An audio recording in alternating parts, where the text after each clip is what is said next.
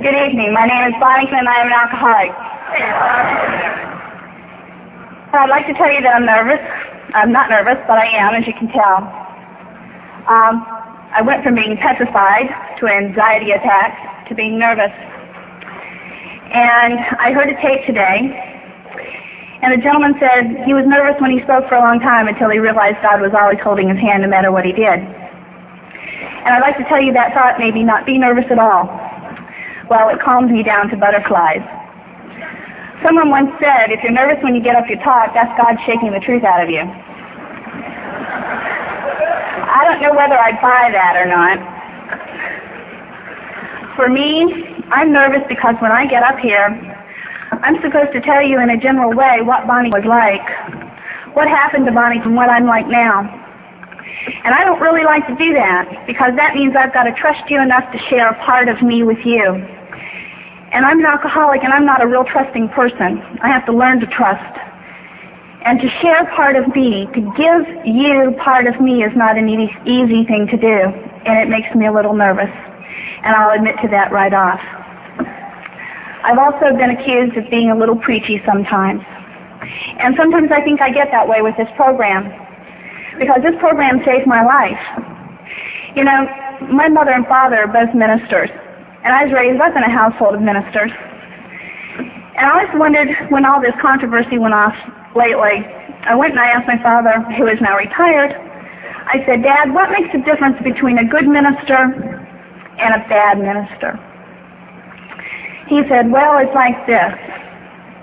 He says, if you go and hear an excellent minister, you find out if they're paying that guy. And if they're not slipping him any money, and he's fantastic and he's vibrant, you got a real good indication he believes everything he's saying to you. If they're paying him, you can always wonder whether he's saying it for the cash or whether he really believes it. Well, I'll tell you tonight, I'm not getting paid. I really do believe everything that I'm going to tell you this evening. I am not an alcoholic because I was raised in a dysfunctional family. My family was very functional, thank you.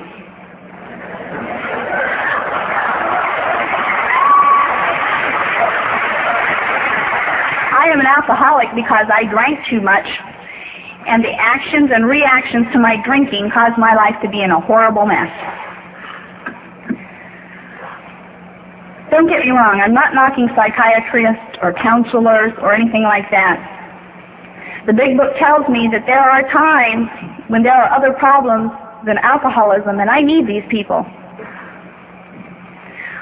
What I don't believe in is the dysfunctional family theory, and I'll tell you why right off the bat. According to them, I don't know of one family in the United States today that isn't dysfunctional.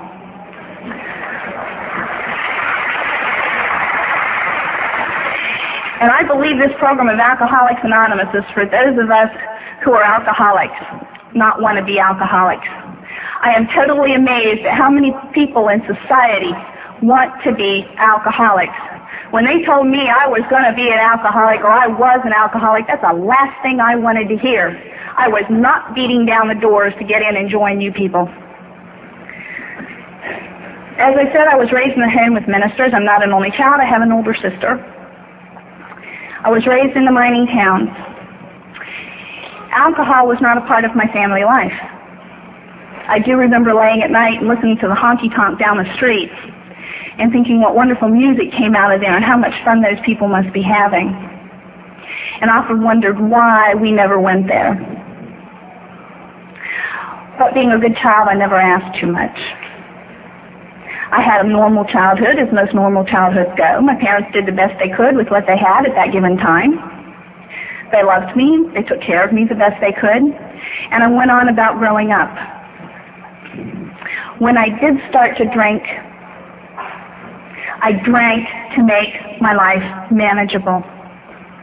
My life had become unmanageable. I had so much pain inside of me. You've heard the story of the hole in the soul. I didn't have a hole in the soul because I'm not too sure I had a soul by then to have a hole in. I drank because my life was unmanageable, and the alcohol made it manageable. It made the pain go away. It made the hurt go away. It let me be who I wanted you to think I was. It didn't make me who I wanted to be, just who I wanted you to think I was at that given time. My problem developed when that alcohol no longer let my life be manageable. When you drink, and I drink, and I drink, and the pain's still there, and I can no longer be anybody. I always wanted to be top of the heap, number one, the best. And that's what I strived for through all my years. I always wanted to be the upper crust. And you know, I didn't know this until I got into Alcoholics Anonymous and heard it, that the upper crust is nothing but a bunch of crumbs held together by a bunch of dough. Well, I kind of fit the first part. I might have been a little crummy, but I sure didn't have all the dough. But I wanted to be that upper crust. I wanted to be the best. I wanted to be the one that was noticed, the one that stood out. But I didn't want to have to do anything to get there. I wanted it all given to me on a silver platter. Because growing up had been easy for me, so therefore life should be easy for me.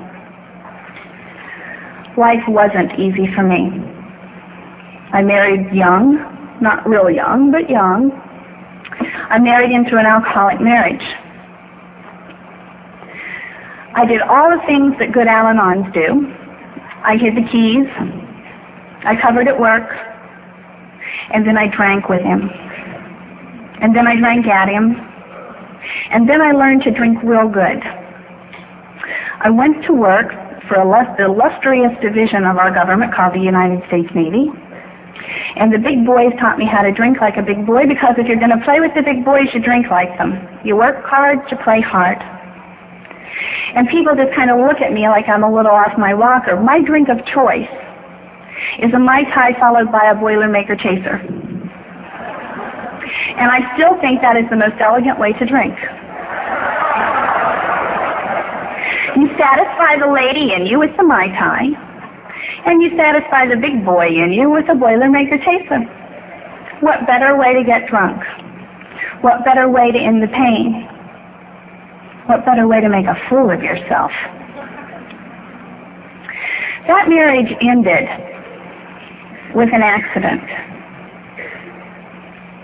I woke up in intensive care in one of our naval hospitals, and I wasn't sure whether I was dead or alive. By that time, I had achieved everything I thought I wanted. I had 3 beautiful children, a husband. I was on my way to a recording contract, and I felt top of the world. And in one moment, one drunken, angry moment, all that came crashing down. 30 days in intensive care, and they took the bandages out and the tubes out, and they looked in the mirror, and they said, "You look fine." And I looked in the mirror and didn't know who was looking back at me. And I can tell you the utter sense of feeling bewildered, of feeling lost, of feeling so totally unknown and unwanted came over me at that instant that I decided I would never hurt again. And the best way to handle that is when you start to hurt, you drink. And you drink a little bit more, and then you feel remorse in the morning because you drank the night before, and then you hurt a little bit more. And I had a real dear friend who said, "Listen, this marriage is over, but you still have to deal with a lot of things. Why don't you go back to Al-Anon?" You see, I had been introduced to all of you in 1976 by the courtesy of a doctor named Dr. Joe Persh, who had started a rehab program for the United States Navy. They had sent my husband there. And as a good faithful wife, I went along too for the family program. And I always got tickled at Dr. Persh, and someday I'll be able to shake his hand and tell him thank you. Because he planted the seed, I'm sure God sent him to plant that seed. After talking to me one day, he said, "Honey, don't ever pick up that first drink or you'll be in the rooms with us." And I really didn't quite believe him, but the man was right. You know, I guess it takes someone to spot an alcoholic to set him straight, and it didn't set me straight then. But this friend knew that I knew about Al-Anon, and they sent me back to Al-Anon. And I sat in the Al-Anon rooms, and I listened, and I listened, and I listened. And I was telling some people today that it was one of those glorious blame-it-on sessions when you get a group of newcomers who sit around and want to blame all their problems on their husbands. And one young girl was talking about how horrible her husband was, the way he drank, how miserable it was. And the thought crossed my mind, what do you have to complain about? I drink that way. That's not how an alcoholic drinks. If you had been in my place... So I went to someone and I said, "Do you know what I heard? I heard da-da-da-da-da-da-da-da, and that's how I drink, and how dare they say..." They stopped me real quick and they said, "Sweetheart, why don't you, next meeting night, come up and sit in our room? If you can relate to what's being said, and you can understand the feelings that are coming across, there's a real good chance you belong up here with us." Now I'm going back to this people who want to be an alcoholic. The last thing I wanted to do was come up here and sit with you alcoholics. Now by this time I knew that you weren't the little bums out on the street. By this time I knew that most of you were living fairly decent lives. But just the thought of that brand, you know, I didn't want somebody to put that big A on my forehead and make me walk around town. I was scared to death of what my boss would think. But my boss knew that I tied one on with all the other bookkeepers on Friday night anyway. I mean, they saw me drunk, no big deal. I tried that room, and I stayed in that room. And this program of Alcoholics Anonymous has saved my life. And I do get preachy about it because I don't like people messing with the program of Alcoholics Anonymous. To me, the program of Alcoholics Anonymous is the way it was written down in the first 164 pages of the big book. Everything I need to know is right there. When I decided to come in these rooms with Alcoholics Anonymous, I heard get a sponsor, get a sponsor, get a sponsor. I picked the meanest looking person I could find at the end of that table, a fiery redhead who had a temper to go with it. And bless her heart, she knew where I was coming from. She sat and talked to me for a whole day. I don't even remember if we ate that day. I know we drank a lot of coffee. And at the end, she says, "Do you have a big book?" I said, "Yes." She said, "Give it to me." I gave her my big book. She ripped out the first 164 pages of that big book and handed it back to me and threw the rest in the trash can. And she says, "Honey, this is the program of Alcoholics Anonymous, and this is what you're going to work with. When you're ready to try to relate to the stories in the back, I'll buy you a new big book." I thought the audacity of this woman. But do you know, this woman sat down with me and said, "This is the way we're going to do it, and we aren't going to play around. Let's get busy with steps 1, 2, and 3. Have you done them? Yes. Let's go over them." And she did. And she said, "Now let's go to step 4. I said, "I don't want to do step 4. Now she wasn't one of these, "We'll do step 4 when you're ready." She says, "We're going to do step 4, and you're going to be back here next Saturday. The guys are all going down to work in the field and chop the trees, and we're going to do step 5. I did that inventory to the best of my ability. I did it the way the book said to do it. And I was scared. And I felt like a load was lifted off of me. And this sponsor got me into service work real quick. Now, at this time, I was in the state of Florida, and they do things a little differently down there than what a lot of people are used to. And she believed in hauling me off immediately. We went to halfway houses.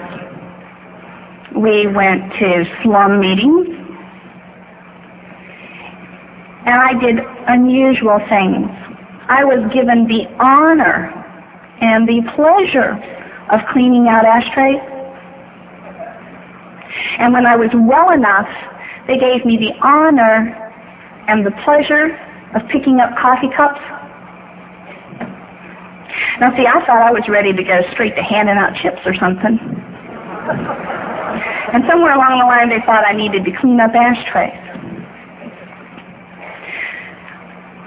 I look back on that now as a healing process because it's some of those old timers who stay around and clean up ashtrays too. It was then that I learned the certain little gems, the experiences, the strength, and the hopes that these older people in the program shared. The one-on-ones. You know, when I came into this program, I was in pretty bad shape mentally. Now, let's get real honest. I was in real bad shape mentally. I could go to work. I could function. I could clean a house. But see, when I had my accident, they rebuilt part of me. And sometimes the little things up here, there's a lady in AA, Peggy, that talks about how these little things talk to these little things. And she says a lot of people who mess around and they're real bad alcoholics, sometimes when they go like this and they don't connect. Well, my little things still talk to my little things, but they couldn't connect. And they had to find new paths. And I'd be eating and pick up a fork and couldn't remember if I was picking up the fork or putting the fork down. When I came out of that 30 days intensive care, I could not talk. I had severed one vocal cord and damaged another one. And they told me if I whispered for the rest of my life, I would be lucky. I still stutter sometimes when I get real nervous, and it's real high anxiety. People who know me real well catch me real quick and calm down, what's bothering you? You know, I read a statement the other day. It said, I am the biggest monster, and I'm also the brightest miracle that I've ever seen in my life. And that's how I feel about myself. But my little things don't talk to my little things sometimes. And I get off on tangents and I go here and there. And my sponsor knew that. My sponsor understood. So she laid down things I could do, basic things. And she would call me in the morning and say, what are you wearing to work? Have you put supper out? Did you make sure to pack your husband's lunch? And after a while, these things got a little monotonous. And I finally went to her and I said, why do you call me all the time with this simple stuff? And she says, oh, you must be getting better. You're getting angry enough to come ask me. If you ask me, that means you remember. If you remember, you must be getting better. I felt I was getting better, and I got transferred. The whole family got transferred. And I came to an area where sobriety was different. Now, for those of you who live in one area, get sober in one area, and have your roots ripped out from underneath of you, and you go to a new meeting and it's altogether different in that area, hang on. You'll find the right meeting. Don't give up. It's there somewhere.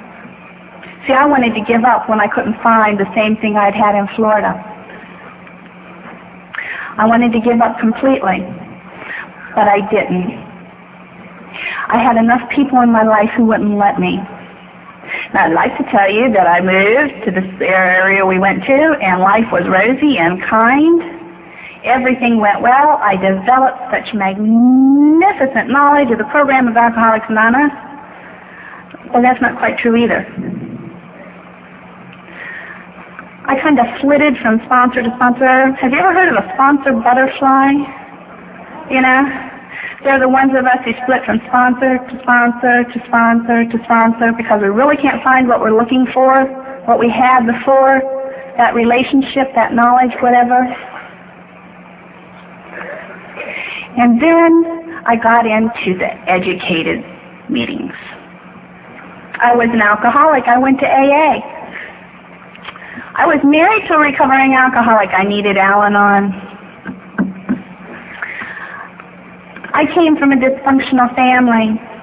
So this other person over here, sent me to ACLA. Do not get me started on ACLA.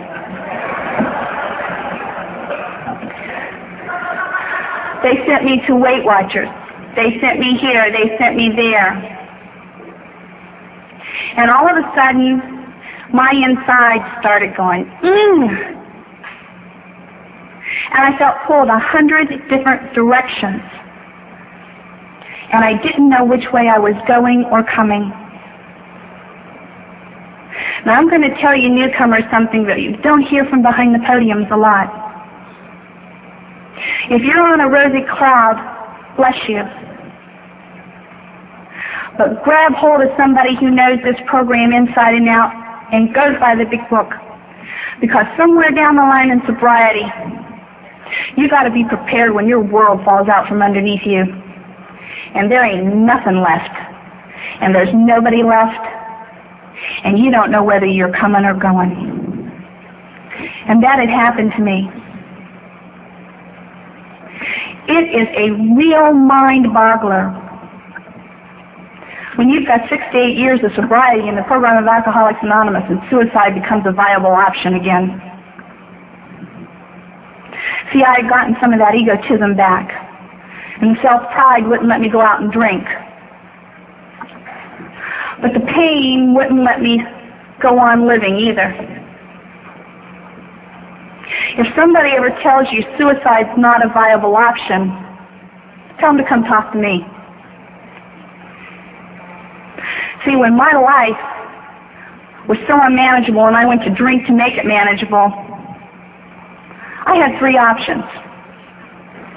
I could drink and make it manageable. I could do something about it, else, change my way of life, or I could commit suicide. I chose to drink. When it was the drink couldn't hold it anymore, I had 2 options left. I could either do something about the pain, or I could commit suicide. And it was a viable option. I would not hurt anymore. Those options came back in sobriety. Here I am, someone who is supposedly working this program. Someone who supposedly knows what they're doing. I sponsor people. I can't be this crazy. I can't be out to lunch. I know what the big book says. I do what I'm told. But if I could have gotten my hands on a gun, there were many a days I would have blown my brains out because the pain was so great I couldn't go on. So I did the next best thing for an alcoholic who's too proud to go drink. I hid inside myself. I hid inside my pain. I hid inside Alcoholics Anonymous. How are you doing, Bonnie? Oh, I'm doing fine. I'm making 90 meetings in 90 days, just like you said before. The depression will go away in a while. Well, it didn't go away. And I kept looking for that one person who I could connect with that could say, I understand that you're hurting, but there is a solution. That chapter, there is a solution in the big book, is for alcoholics. It doesn't mean just drinking alcoholics. It doesn't mean just newcomers. That chapter means there is a solution for those of us who forget to practice this program. I heard a speaker here 2 years ago. That speaker kept getting thrown back in my life and thrown back in my life. And finally at the point of where I was ready to throw up my hands and say, it's over with. I can't go on anymore. I can't do this. I give up completely. I heard that speaker one more time. Now you got to remember, I was trying all these different programs around, and then I was trying none of them, and then I wasn't doing anything, and then I was hiding in AA. I cannot tell you anything that speaker said except one phrase. I try to practice these principles in all my affairs and work this program in every aspect of my life. And when I do that, then it's okay. And the light bulb went on. You know, it tells me practice these principles in all my affairs. If I'm practicing these principles in all my affairs as an alcoholic, then I should be able to deal with living with a recovering spouse. If I practice these principles in all my affairs, I should be able to deal with certain aspects of raising children. And on and on and on and on. So I went to this person and I said, I need a sponsor. This is where I am. This is what's going on. That person didn't say yes. That person said, let me send you some things. Now I got a whole pamphlet full of stuff. This is what I expect out of people I sponsor. Somebody wanted me to do something. I'm not a newcomer here, you know. I don't have to do this. Yes, you do. How badly do you want what I have? Real bad. I want that solid marriage. I want that gleam in the eye. I want the smile on the face.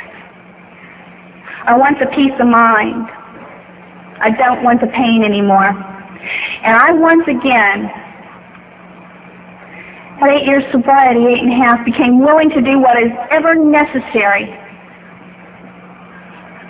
to get to that goal, to get to where that person was in sobriety. Now, I'd like to tell you that has been an easy road. It has not. What I had to do was go back to the big books of Alcoholics Anonymous and start from the beginning. I did another 4-step inventory and dealt with all the garbage that I'd never dealt with before. That I had to trust one person with every bit of me. Now, even in sobriety, with a sponsor, that's not easy. And when I was working on that 4-step inventory, I reached a point, and I let that inventory sit for like 4 days, and I finally called up my sponsor and I said, I can't do this. I can't go any further. Yes, you can. No, I can't. Yes, you can. I don't even know how I got through that aspect. You see, during that last period, those few years, last years of sobriety, I had buried a husband with cancer. I had been locked in a home, basically, for 6 months and 1 day with a man who was recovering in this program of Alcoholics Anonymous and dying, and he knew it. And we carried on conversations. I didn't make meetings. My meetings were with this person. You know, I had to rely on my higher power and get out of this depression. And I had to deal with that in my 4-step inventory. And it wasn't until just recently that I said, I told my sponsor, I didn't know why I had to go through that. But you see, the one thing I finally learned was this program of Alcoholics Anonymous is based on getting out of me and getting into somebody else. And when I took care of that husband, when I washed him, I fed him, and I bathed him, and I talked to him, I forgot about poor Bonnie Karen. I forgot about the poor me's because I was giving me to somebody else. And that's called, for me, cleaning drawers. I have a friend in Illinois who wrote me one time. And she said, call me. So I called her and I said, what are you doing? And she said, I'm cleaning out drawers. And I said, what do you mean you're cleaning out drawers? And she said, you know, everybody's got that one drawer in the kitchen or the bedroom. When you clean house, or for you men, it may be in your workshop, and you get this one little, you clean out all the drawers and the cupboards, and they're real neat. And all of a sudden, you find this one bolt. And you really don't want to go put this bolt up. Oh, I have to throw it back in the drawer. Pretty soon you find something else, you throw it back in the drawer. You don't really clean out that drawer. Well, my sobriety was kind of like that. I cleaned out all this stuff, but there was still this one little thing that I left in that drawer, that one little thing that wouldn't matter, that one little thing that I didn't want to share with anybody, that one little thing I couldn't face. And I said, why are you telling me this? And she says, I don't know, I just need to tell somebody. Now see, she and I share the same sponsor. And the fact was, she didn't want to tell her sponsor what was going on because it was my sponsor, and she knew that somehow we'd both end up catching heck for it. What ended up happening was, neither of us caught heck for it, and both of us got rid of all this pain. I'm too tired to go work with other alcoholics, and I don't know what to do. And I called her up and I said, don't find another alcoholic. If you don't have time to go down to the treatment centers or go down on the corners and pull a drunk in out of the bar, go open the door for somebody.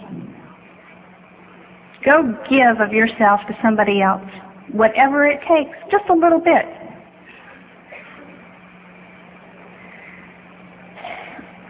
I was laughing tonight while they read How It Works. And I thought back the first time I heard those steps of Alcoholics Anonymous. I thought, what a crock of garbage. How can 12 little steps change everything?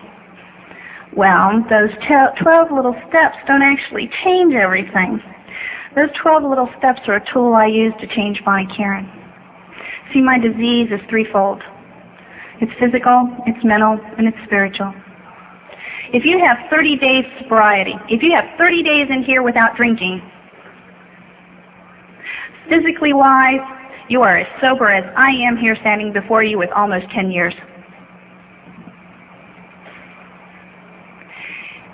That's not the part I have to worry about.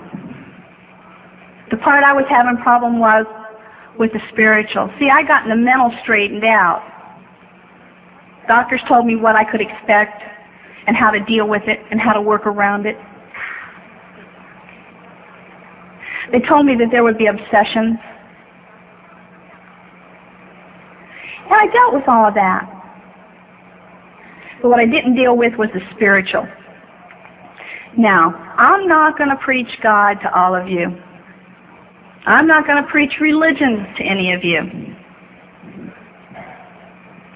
To me, there's a big difference. There's a whole lot of religious people who aren't spiritual. And there's a whole lot of spiritual people who aren't religious.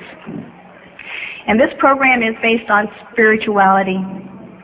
And it took me a long time. I kept saying, okay, it's based on spirituality. What is spirituality? Somebody give me a definition. You tell me I don't have to believe in the same God, the same way, the same thing I had when I was growing up. That spirituality isn't the spirituality we're talking about. Wait, what is it? I finally found somebody to tell me. My sponsor showed it to me out of the big book. Spirituality for the program of Alcoholics Anonymous is service to others and giving to others. Giving of yourself, expecting nothing in return. And if you think that's easy, that's one of the hardest things I have to practice. It's real hard to do something for somebody you're mad at. Try it. You don't stay mad very long. It's real hard to give of yourself when you don't want to deal with that. That's part of amends.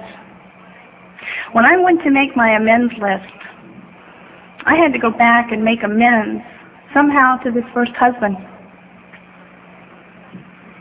And I couldn't. I didn't know how.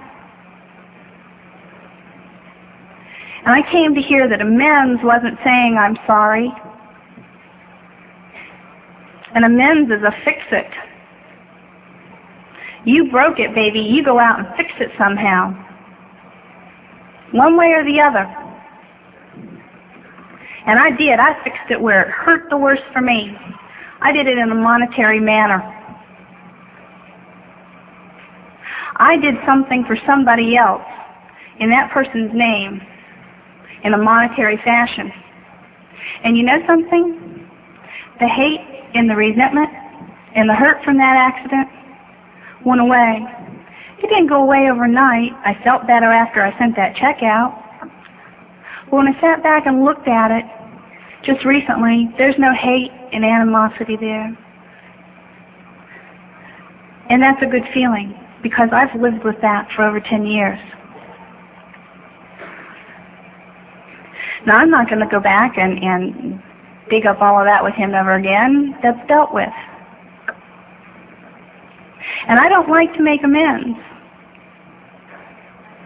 because that means I have to go to somebody or do something and put myself on the line, and I don't like being on the line. See, I don't like being an alcoholic. I'll admit to it.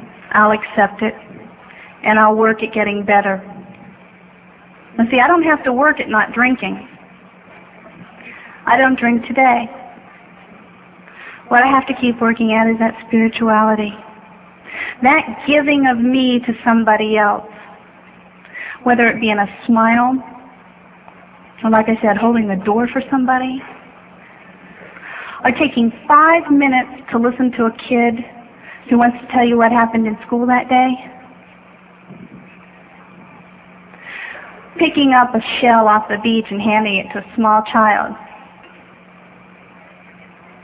I love to watch children, and I'm glad that God gave me the chance to become a small child again, where my relationship with my sponsor is. See, I learn from my sponsor, and I feel a little teachable. They may not agree with that at times, but I'm like that little child. Give me something. Give me a gleam of this program working in my own life, and I've had a benefit for the day. It makes the whole day better. Now, those of you who thought you were going to get real lucky tonight and hear the story of St. Doug, you're out of luck. See, I'm married to this gentleman who does the taping, but I don't know about his drinking. We've only been married 2 years. We met in this program. We married in this program. I will tell you this. Do I work this program in the marriage every day of my life to the best of my ability? Do I work this program every day of my life to the best of my ability with my children? With my friends? Probably not as much as I should. Some days I'm great at it. Some days I fall very, very short. And that's not because I'm an alcoholic. That's because I'm human. Do I turn everything over to God? No. You see, God, if I have a problem with my family, I'm not going to turn them over to God. I've got to give them right back to me and say, man, you deal with them. I don't want to mess with them right now. They're your problem, sweetheart. You deal with it. There's a place in our big book that tells me that what I do is I get up for the day and I say, okay, God, here I am today. And I go about doing my due. I do what I have to do that day to the best of my ability, the way I can. And I leave the outcome of that day up to God. You see, if I have $1,200 worth of hot checks out there, I can't turn them over to God. God ain't going to deal with $1,200 worth of hot checks. I mean, God has all the cash he needs. But he hasn't let me win the lottery yet, or anything like that. He expects me to do something about it and let the outcome be up to him. So I go about my business during the day, doing the best I can, sometimes working with another alcoholic, sometimes just working with another person. And when I lay down in bed at night, I try to make a list up here in my head and if the sheet balances out pretty good, then I've done okay for that day. I still get that feeling that sometimes there's no soul. You see, when I came into this program, I wasn't morally bankrupt. I wasn't even sure I had any morals left. I knew I didn't have any concept of God left. And I sure didn't like me very much at all. And I'd like to tell you that I've forgiven myself for everything I've ever done, but that's not true. And I don't buy the part that says you have to love and forgive yourself first before you can forgive anybody else. You see, it was easy for me to forgive a lot of people, a lot of things, but I still couldn't forgive myself for some things. But I work on it to the best of my ability. Did I like having to go back and start over from the beginning? No. Do I appreciate it? Now, yes. Now, Frida was telling you that I tried to run away. That's not quite true. You see, I got real nervous about being up here. The last time I ever talked before a group this size, I fell out of my shoes. Now, some of you don't go back far enough, or you weren't racy enough or whatever to know of Frederick's of Hollywood. They used to have these 6-inch stiletto heels. Now, they've got me on a little box here because if I step off, you can't see me behind this podium. So I used to wear these 6-inch stiletto heels, and I was walking across the stage in West Virginia, and it was an old stage, and the boards had separated. Now, the reason I was in those was because the person that was supposed to talk that night didn't show up. They were fogged in, so I had to switch places. And my heel caught in one of those boards that had separated, and I landed flat on my keister on the floor.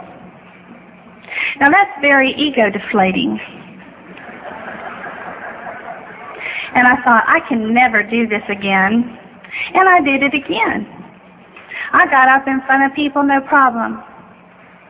You see, I haven't been in front of a lot of you for a long time because I walked into a meeting to speak one night, and the chairman took me aside, and I was told, well, you don't tell anybody here what they have to say, but in this meeting we don't like to talk about the steps. And in this meeting, we really don't like to hear about the traditions. We like to be entertained a little bit. And my mind's going 90 miles an hour. What am I going to entertain these people with? Because some of the things I did while I was drinking is absolutely nobody's business. And then the kicker was, oh, don't mention God. You may scare off the newcomers. And I grabbed my purse and said, don't mention my name. I'm out of here. Go find yourself another speaker.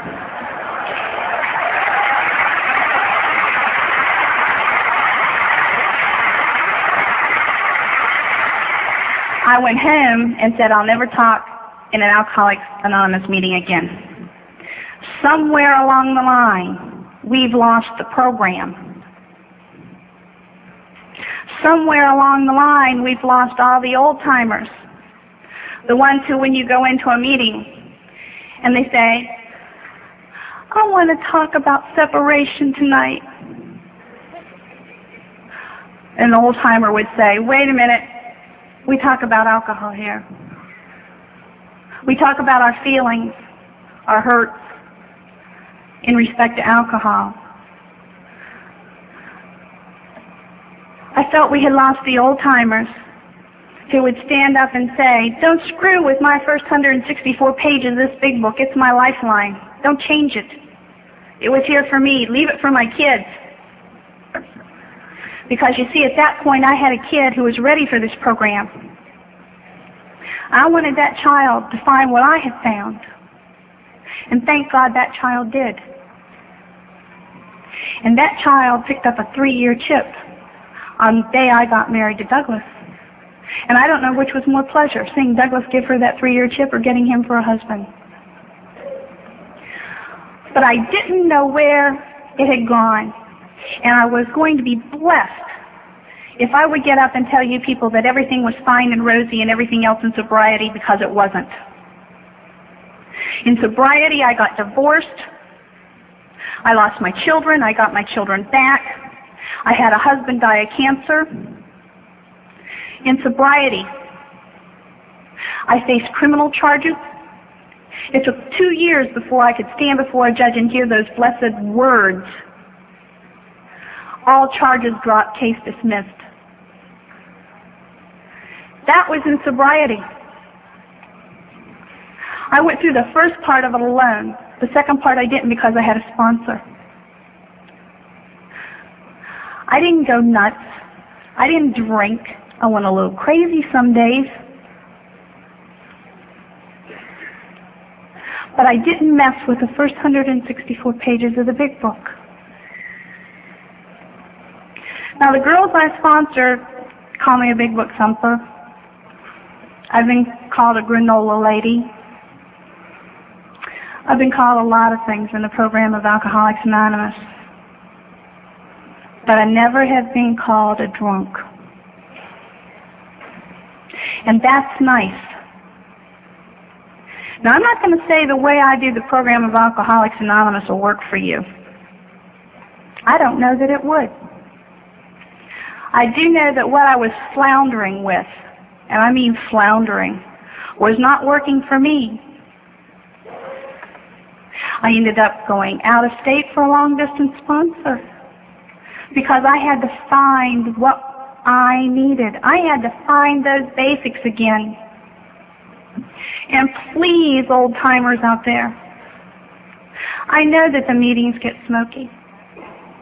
I know that the language gets bad. And having worked with sailors for a long time, I can outswear a lot of them. And I was told when I came into this program of Alcoholics Anonymous, I cleaned up the body, I cleaned up the mouth, and then I cleaned up the insides. Sometimes the mouth still gets a little out of hand. Old habits die hard. It takes practice to break them as well as to make them. Please, old-timers, don't quit going to those meetings. Don't quit preaching the first 164 pages because I'm in those meetings and I still need to hear it.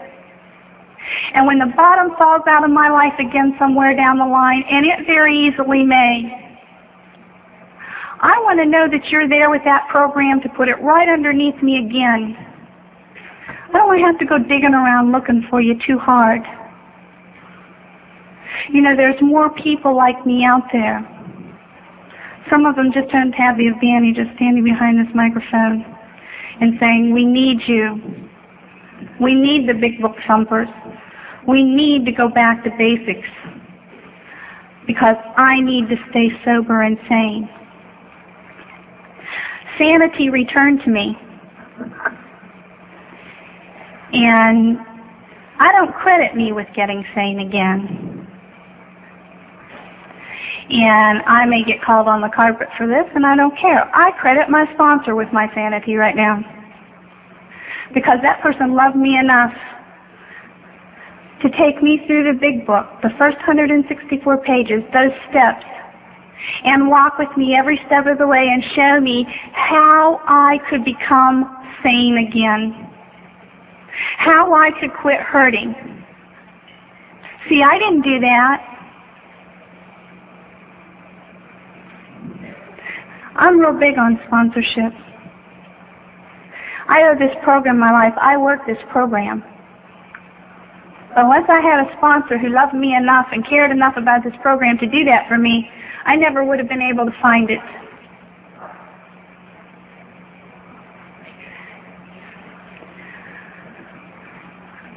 I'm not going to say that your program's wrong. I can't do that. I'm not going to say that my program's right. It's right for me. And the way I work it is right for me. And if I've offended you, I really didn't mean to. I'm up here to tell you what it's like for Bonnie Karen. I'm clean outside. I didn't neaten this tonight. By the way, there's a standard joke in the state of Maryland. You can dress me up, just don't take me out to eat in what you want me to appear in because I wear half of it home. I've had some old-timers in Maryland threaten to buy me a bib. I'm clean. I work hard at my program. I'm sane. God has restored me to sanity. I work hard at service work, whether it's with another alcoholic or another program person, or whether it's just another person in the street. I try to get rid of all the pain by doing for somebody else. I wallow in it sometimes. I allow myself my self-pity. I allow myself my poor me's. But when I'm ready to get out of it, I go do something for somebody else. Because it's real hard to wallow in that self-pity when you're doing something for somebody else.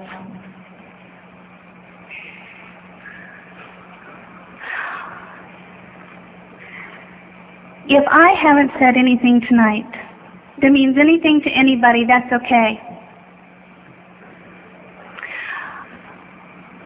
I got real nervous when I was told I'm up here for one person. Not necessarily me. There may be one person out there who needed, like I did that night I heard my sponsor, one fragment of what I said.